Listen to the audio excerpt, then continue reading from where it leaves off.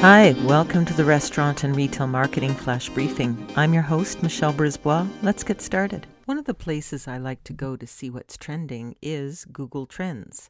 And so today, September 8th, you'll be listening to this on the 9th, but as of September 8th, the search terms Travis Scott Happy Meal, Travis Scott Burger, McDonald's Travis Scott, have clocked in over 1 million searches.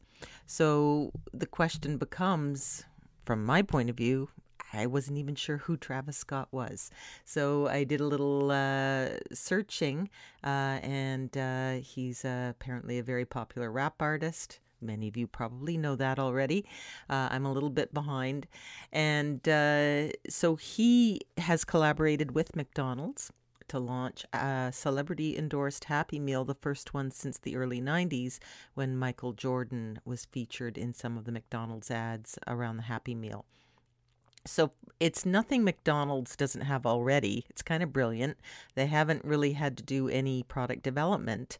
The Travis Scott meal includes a quarter pounder with lettuce, pickles, onions, ketchup, mustard, cheese, and bacon, medium fries with a side of barbecue dipping sauce, and a medium Sprite. So it's essentially his favorites. Apparently, he is genuinely a big fan of McDonald's, has eaten there since he was a kid. And the ad is very charming, showing Travis Scott as a claymation animated figure, talking about the meal. I gather there's a tie-in with some of his fashions. There's a charitable component.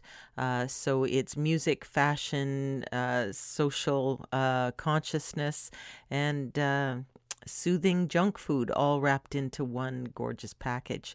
At any rate, it is the top search on Google today, and just something that we can pause on in terms of where consumers' heads are at. It's fun, it's nostalgia, and looking for those celebrities who at least they view to be authentic. Talk to you tomorrow.